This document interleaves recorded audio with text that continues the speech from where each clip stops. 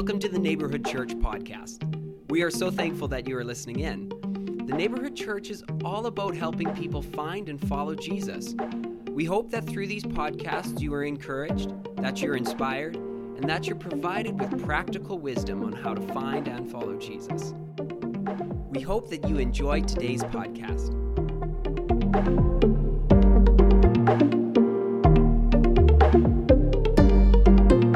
Why do you judge your brother? Or you again?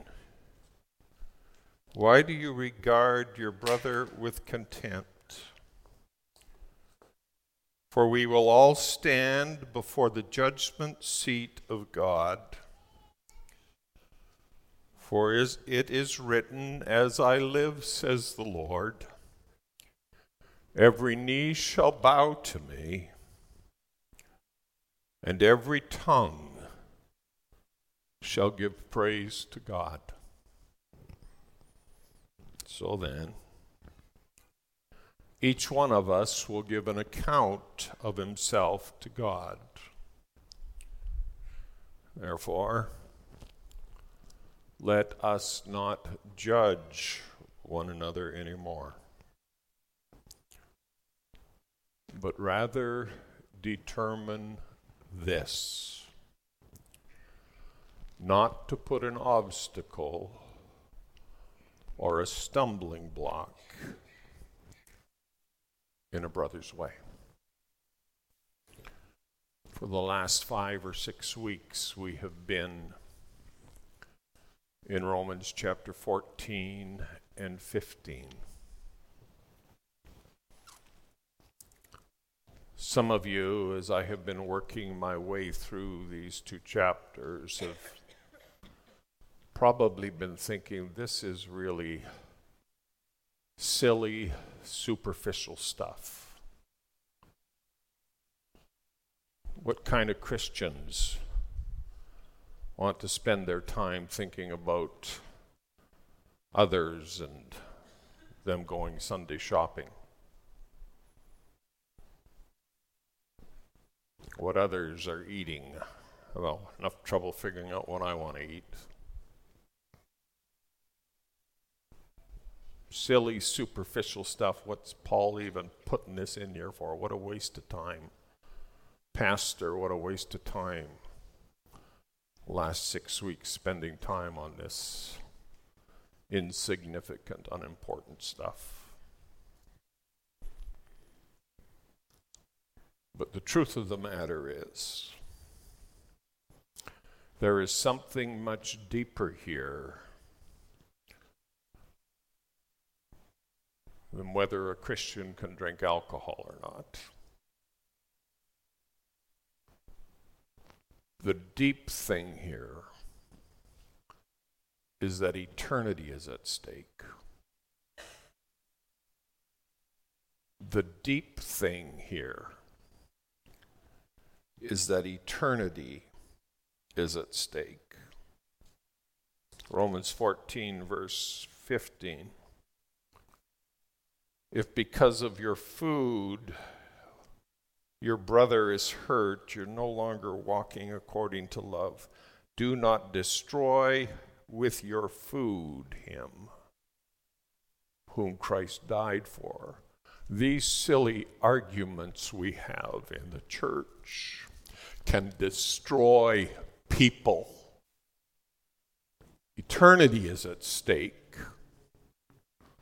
Romans chapter 14 and verse 20, do not tear down the work of God for the sake of food. The work of God matters too much for us to get hung up on all of this silly stuff. Eternity is at stake. Verse 21, it's good not to eat meat or to drink wine or do anything by which your brother stumbles. Verse 22, happy is he who does not condemn himself in what he approves. So the instruction here is figure out what you really believe, but you need to figure it out carefully, because if you develop convictions that aren't strong and aren't right and aren't healthy, you can actually bring condemnation upon yourself. Eternity is at stake here. Eternity is at stake here. I've told you this story before. Many of you will have heard it. One of my wife's sisters loved Jesus and loved the church. As a teenager, she would take weekend evenings and she would go sing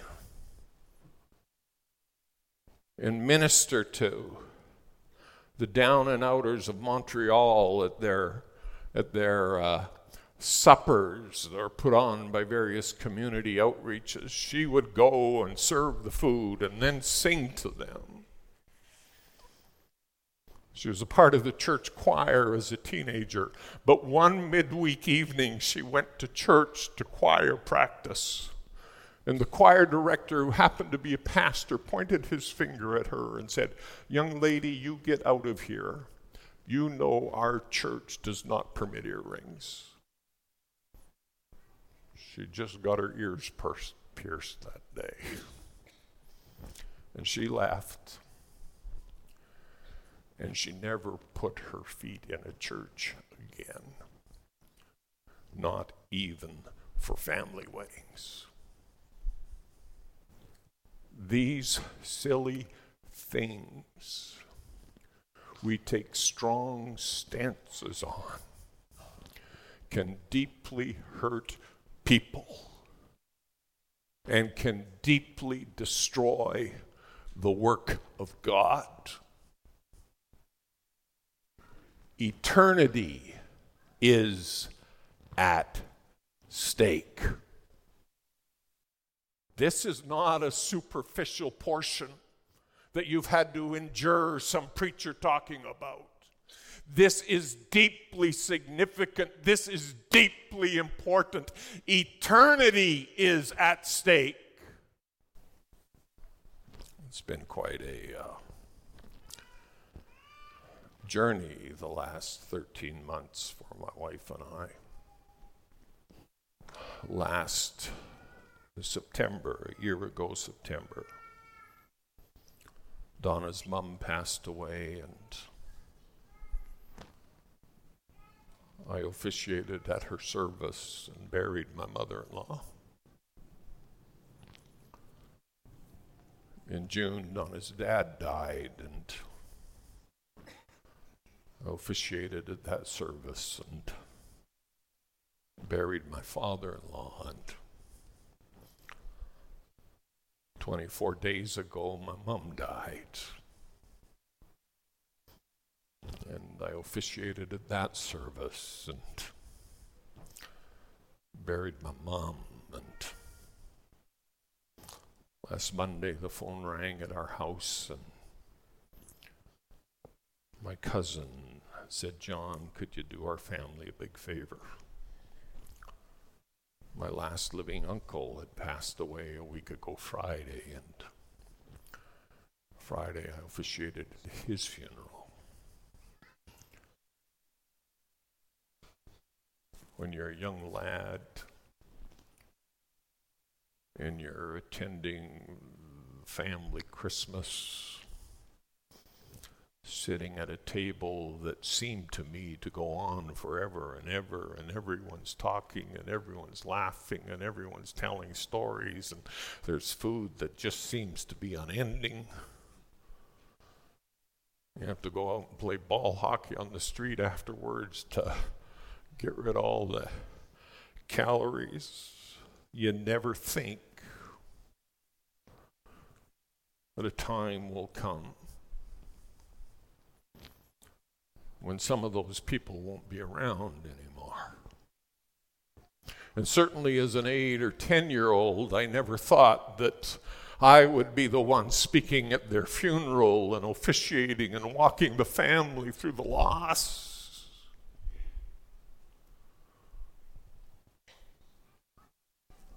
But death is inevitable.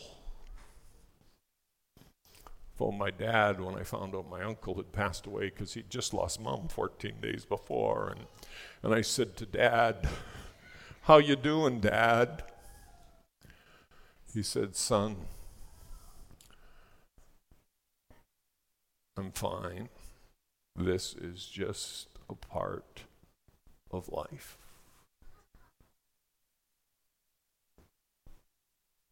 It is appointed unto man, Hebrews 9, verse 27. Once, you only get to do it once. It is appointed unto man once to die. And after this comes the judgment. I've done a lot of funerals in the last year. And we talk about death. And we talk about being in heaven, and we talk about being with Jesus. We don't talk much about the reality of judgment. It is appointed unto man once to die, and after that, the judgment. Lots of allergies out there. People are allergic to nuts, and people are allergic to gluten, and people are allergic to lactose, and people are allergic to bee stings, and people are allergic to cats. The list goes on and on and on. And those of us who have allergies have learned the best way to handle them is to just stay away from the things we're allergic to. I fear that in the church, we've developed an allergy to the reality and the truth of judgment. And we stay away from it. And because we've stayed away from it, we've declawed God of his power and his authority in our life, and we've declawed Scripture of the power of the gospel. The reality is Romans 14 and 15 is speaking to us about issues that are eternal. We're all going to stand before the judgment seat of Christ. I'm going to share with you 4 questions this afternoon, or is it still morning? It is just turning afternoon. I'm going to share with you 4 questions this afternoon that we're all going to have to answer at the judgment seat of Christ. And the first question is, was glorifying God the passion of your life?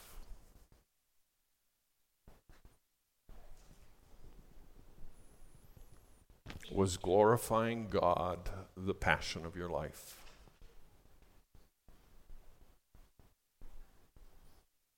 Colossians 3:23. Whatever you do, do your work heartily, as for the Lord rather than for man, knowing that from the Lord you will receive the reward of the inheritance. It is the Lord Christ whom you serve. He who does wrong will receive the consequences of the wrong which he has done, and that without partiality. God has no favorites. This determination of reward and your inheritance will be impartial. And it will be based on Has your life been centered around a wholehearted worship of Him? Or has it been all about you?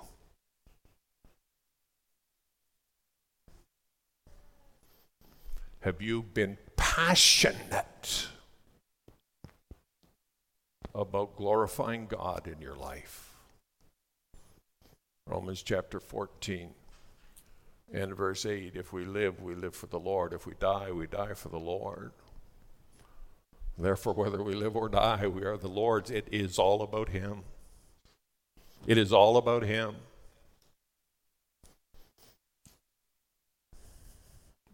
My cousin, when asking me to do my uncle's service, talked about going to see her dad in the last days of his life, and she was sitting beside his hospital bed. She was visiting him. And then the nurse walked into the room, and she just kind of stepped aside from visiting her dad and went to the nurse and said, how's Dad really doing? And they began to talk about my uncle's health. And as they're talking about my uncle's health, Uncle's laying in bed.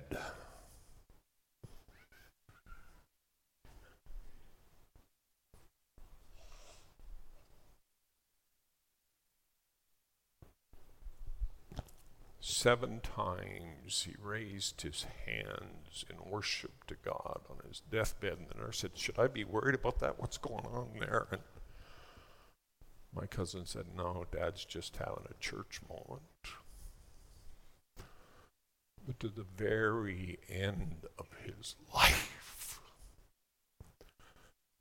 he was passionate about his Jesus, worshiping Him and honoring Him and glorifying Him.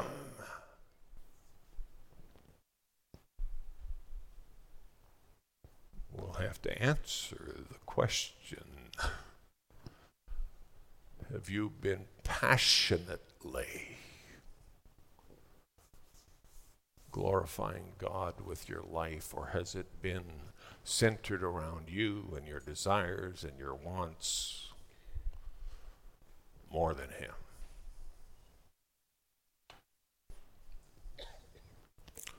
I like this quote from a Scottish theologian of a couple centuries ago named Peter Forsyth. The first duty of every soul is to find not its freedom, but its master. And this portion talks, these two chapters talk a lot about freedom and liberty. But that's not the real issue. It's not discovering your freedom, it's discovering your master. And only when you discover your master do you discover real freedom.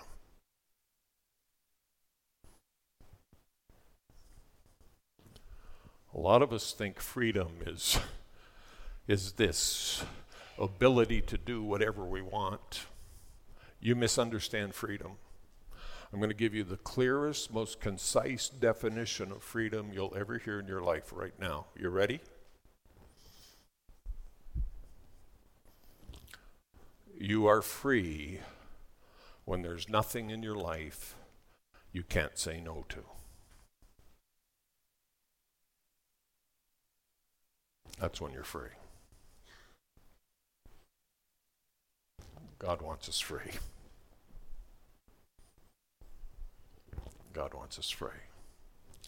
And living lives that are to His glory, His adoration, His praise. Second question. Were you judging and despising others regarding disputable matters? I find Romans 14:10 almost amusing. But you, why do you judge your brother? Or you again, do you regard your brother with contempt? But listen to the solemnness of the end of the verse. The reason we need to stop doing that is because we will all stand before the judgment seat of God. You find it so easy to be hard on others. Why are you doing that? We are all going to stand before the judgment seat of God. Romans chapter 14 and verse number 12. Each one of us will give an account of himself to God. Isn't it amazing? And if it wasn't so amazing, it would be amusing. Isn't it amazing how easy we are on ourselves and so hard we are on others? And we're all going to stand and give an account of ourselves before God. And we're all going to give account of ourselves before God. And I cannot afford to be anything but merciful,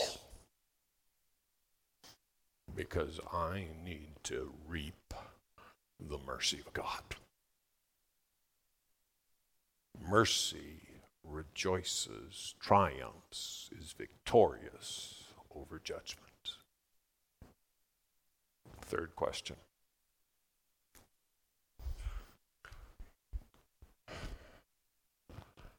In all of our proofreading, every once in a while we miss something. Did you feel a responsibility for the spiritual spiritual health and vitality of others? Did you feel a responsibility for the spiritual health and vitality of others? Romans 14 and verse 13. Therefore, let us not judge one another anymore, but rather judge this or determine this, not to put an obstacle or a stumbling block in a brother's way.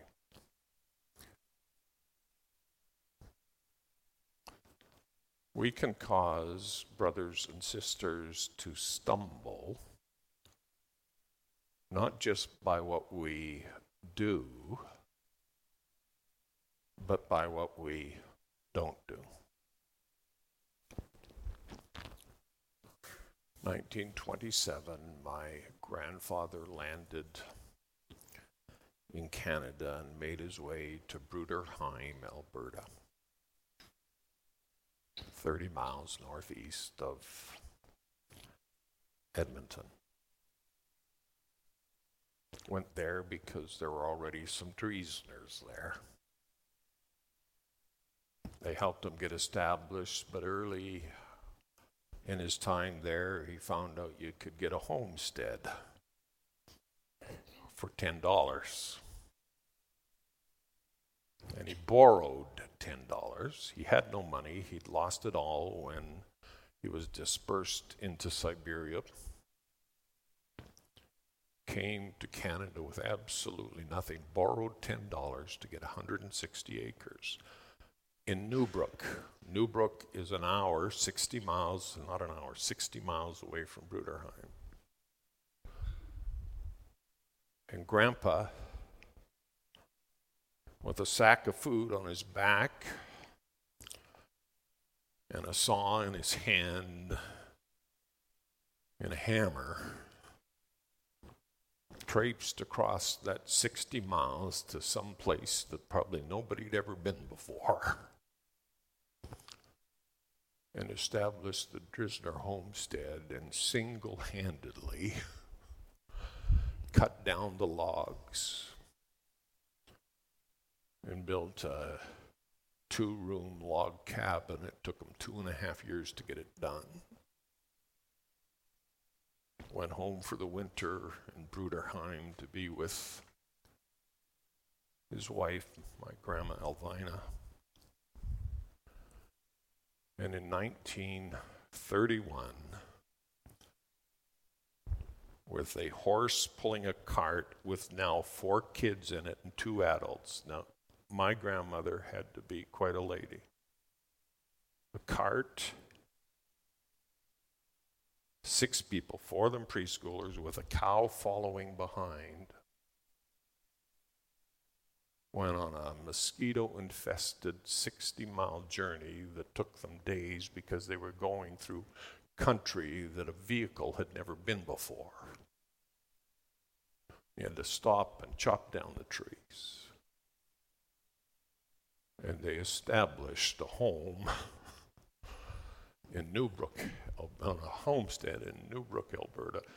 And I've got a picture of that 2-room log cabin. I've had it in my study most of the time, and my wife said about 4 months ago, we need to get that home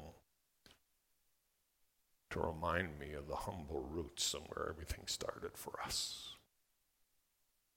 But I tell all that story to paint this picture. My dad and my aunts and uncles would tell the story of Saturday being such a big day because they had to go get the big rock, which was the Sunday rock.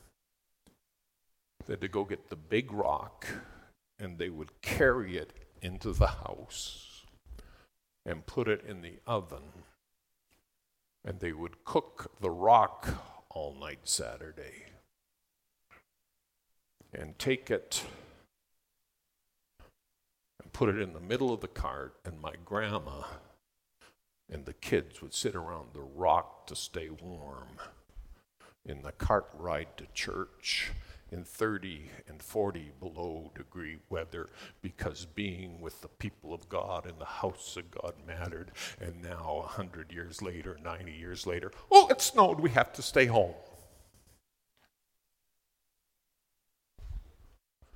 And then people come to Jesus and accept him as their Lord and Savior. And we look around a year later and we can't figure out why they're not here anymore. They don't survive because they come like us, and they get the impression you come to church every 5th week, 6th week, 7th week. If something isn't more exciting isn't happening, you come to church. And they become like us, and they starve on the vine. We cause them to stumble.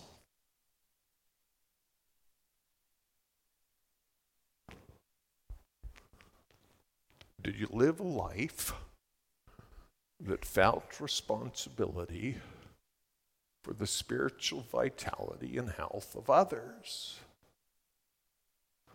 People watch us. New convert comes to prayer meeting. Pastor said it was important. Walks through the door and there's 6 people there. And what does he say? Pastor thinks it's important, but nobody else does. And they don't learn how to pray.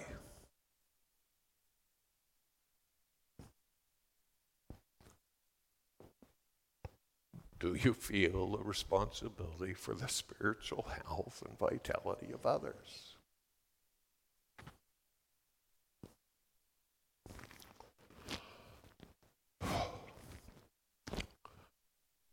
Don't say I didn't warn you. This was a sober word.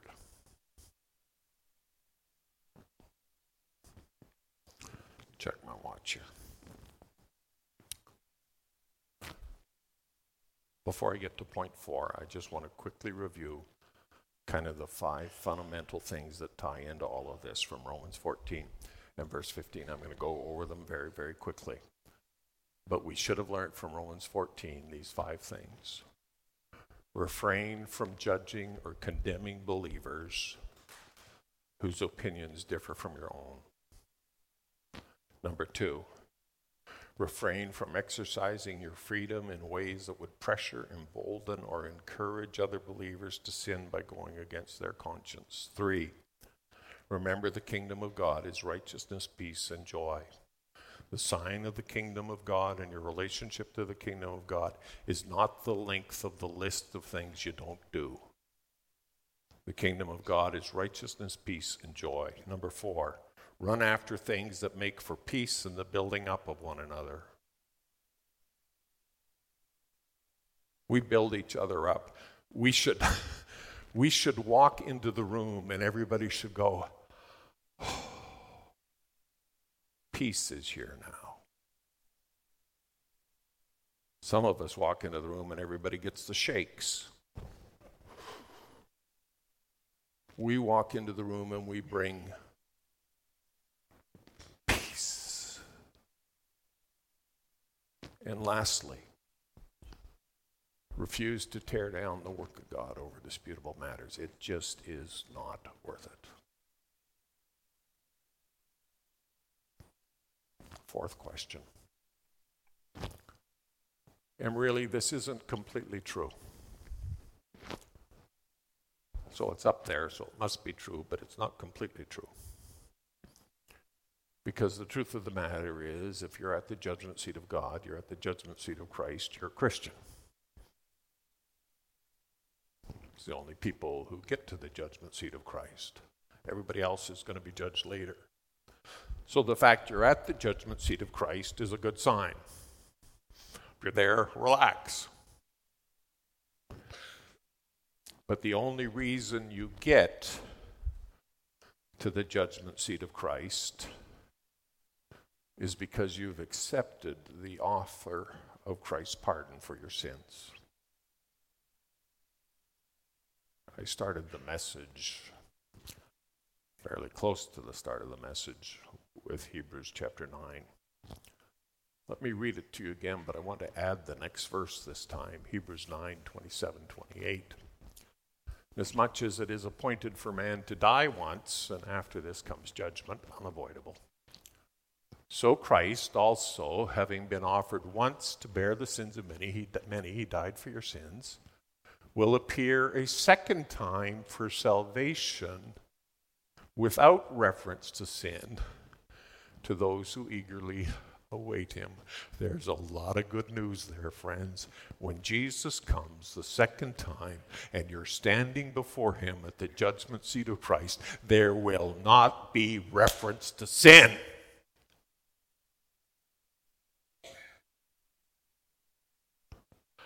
I think that should have created a little bit more excitement than it did. When you stand before Jesus, there is going to be no reference to sin because Jesus has bore your sin on the cross of Calvary and he defeated it through the resurrection. Your sins are not going to be subject matter. I said your sins are not going to be the subject matter. There will be no reference to sin. Romans chapter 14, I've loved this verse in the last 6 weeks. Verse 4, who are you to judge the servant of another? To his own master he stands or falls, and he will stand, for the Lord will make him stand. The Lord is going to make you stand when you stand before him, because he has bore the penalty and paid the price for your sins. Hallelujah. But he's still going to hold you accountable for how you lived amongst us. He's going to hold me accountable. So some of us are going to get there, and we're not going to have many bragging rights for eternity. Some of us get up to preach, and we're far more concerned about whether the people enjoyed it than whether Father was pleased, because we rightly divided the word of truth. There's no reward in that. Some of us sing in church so people will notice our good voice. There's no reward in that. It's unto him. It's unto him. It's where the rewards come from. And so in my readings, and I close with this, I came across one of the most interesting stories in the history of American jurisprudence that I have ever read. It happened in the time when Andrew Jackson was president, and John Marshall was the Chief Justice of the Supreme Court. And the story was about a man named George Wilson. George Wilson worked as a railway clerk for the post office. In those days, the rail line looked after the mail and picked up the mail at all the places the train stopped, got it all to Central Station, sorted it, and dispersed it back down the rail line. And two individuals always served as postal clerk on the rail line.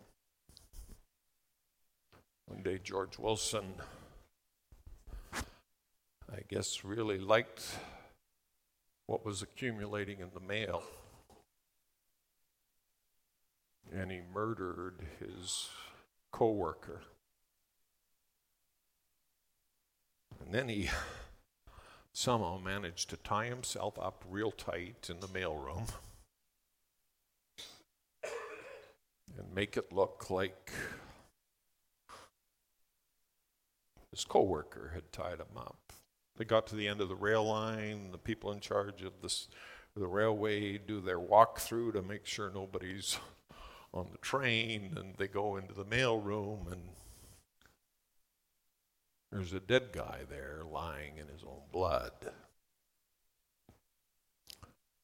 And George Wilson is tied up in the corner of the room, and they say, "What happened, George?" He says, "A bunch of burglars came in, and they killed my coworker, and then they tied me up and ran away with all the mail." And the investigators dug deeper into the crevices of the story, and George Wilson got more and more uncomfortable and eventually confessed that he had killed his coworker.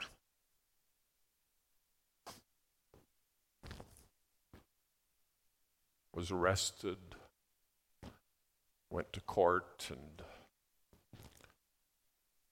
was sentenced to death in a federal penitentiary. But somehow the Americans found out that George Wilson was going to die for killing his co-worker, and for some reason they decided this wasn't right, this wasn't fair. So they began to circulate petitions and talk about it in the local bars, how unfair this was. And the thing gained momentum in that northeastern corner of the United States, and pretty soon there was a petition on President Andrew Jackson's desk asking him to pardon George Wilson. And President Jackson, for whatever reason, offered George Wilson a full pardon.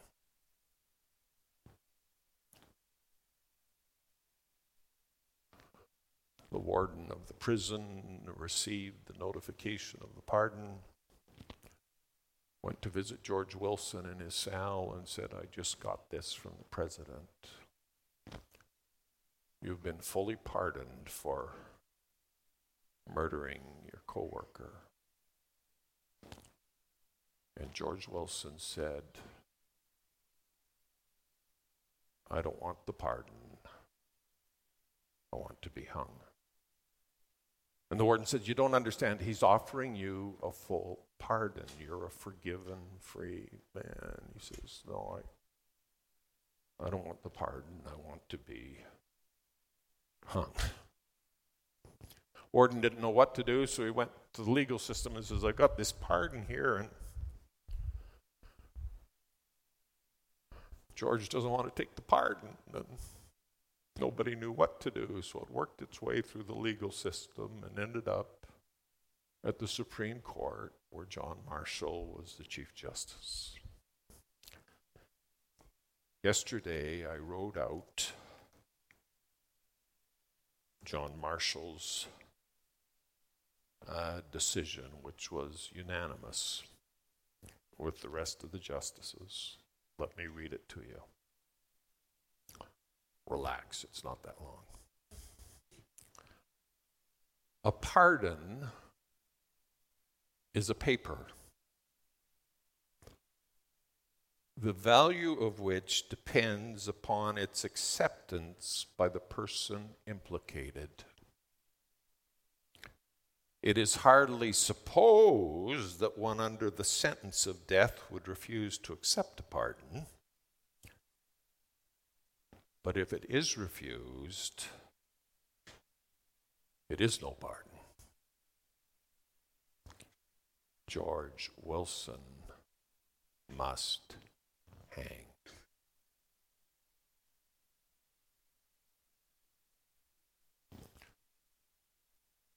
And George Wilson was hanged in the federal penitentiary in Leavenworth, Kansas.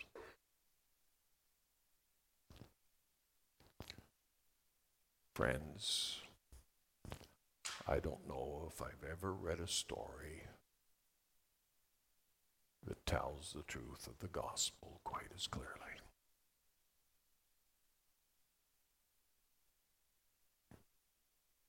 All of us have sinned.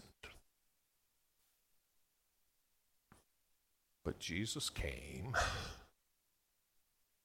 and died for us, took upon himself our sins,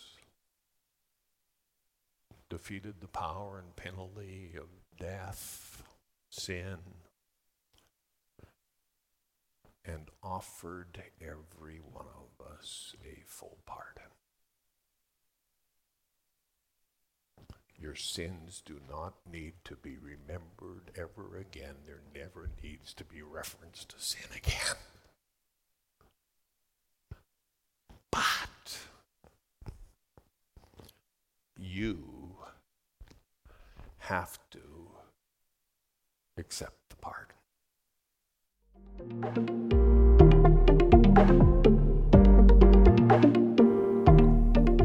We are so thankful that you've listened in to the Neighborhood Church podcast.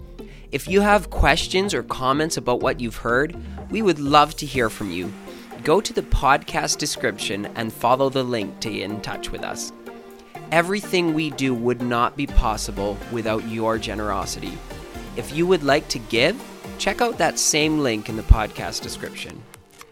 If you have enjoyed this podcast, be sure to subscribe and share it with your friends.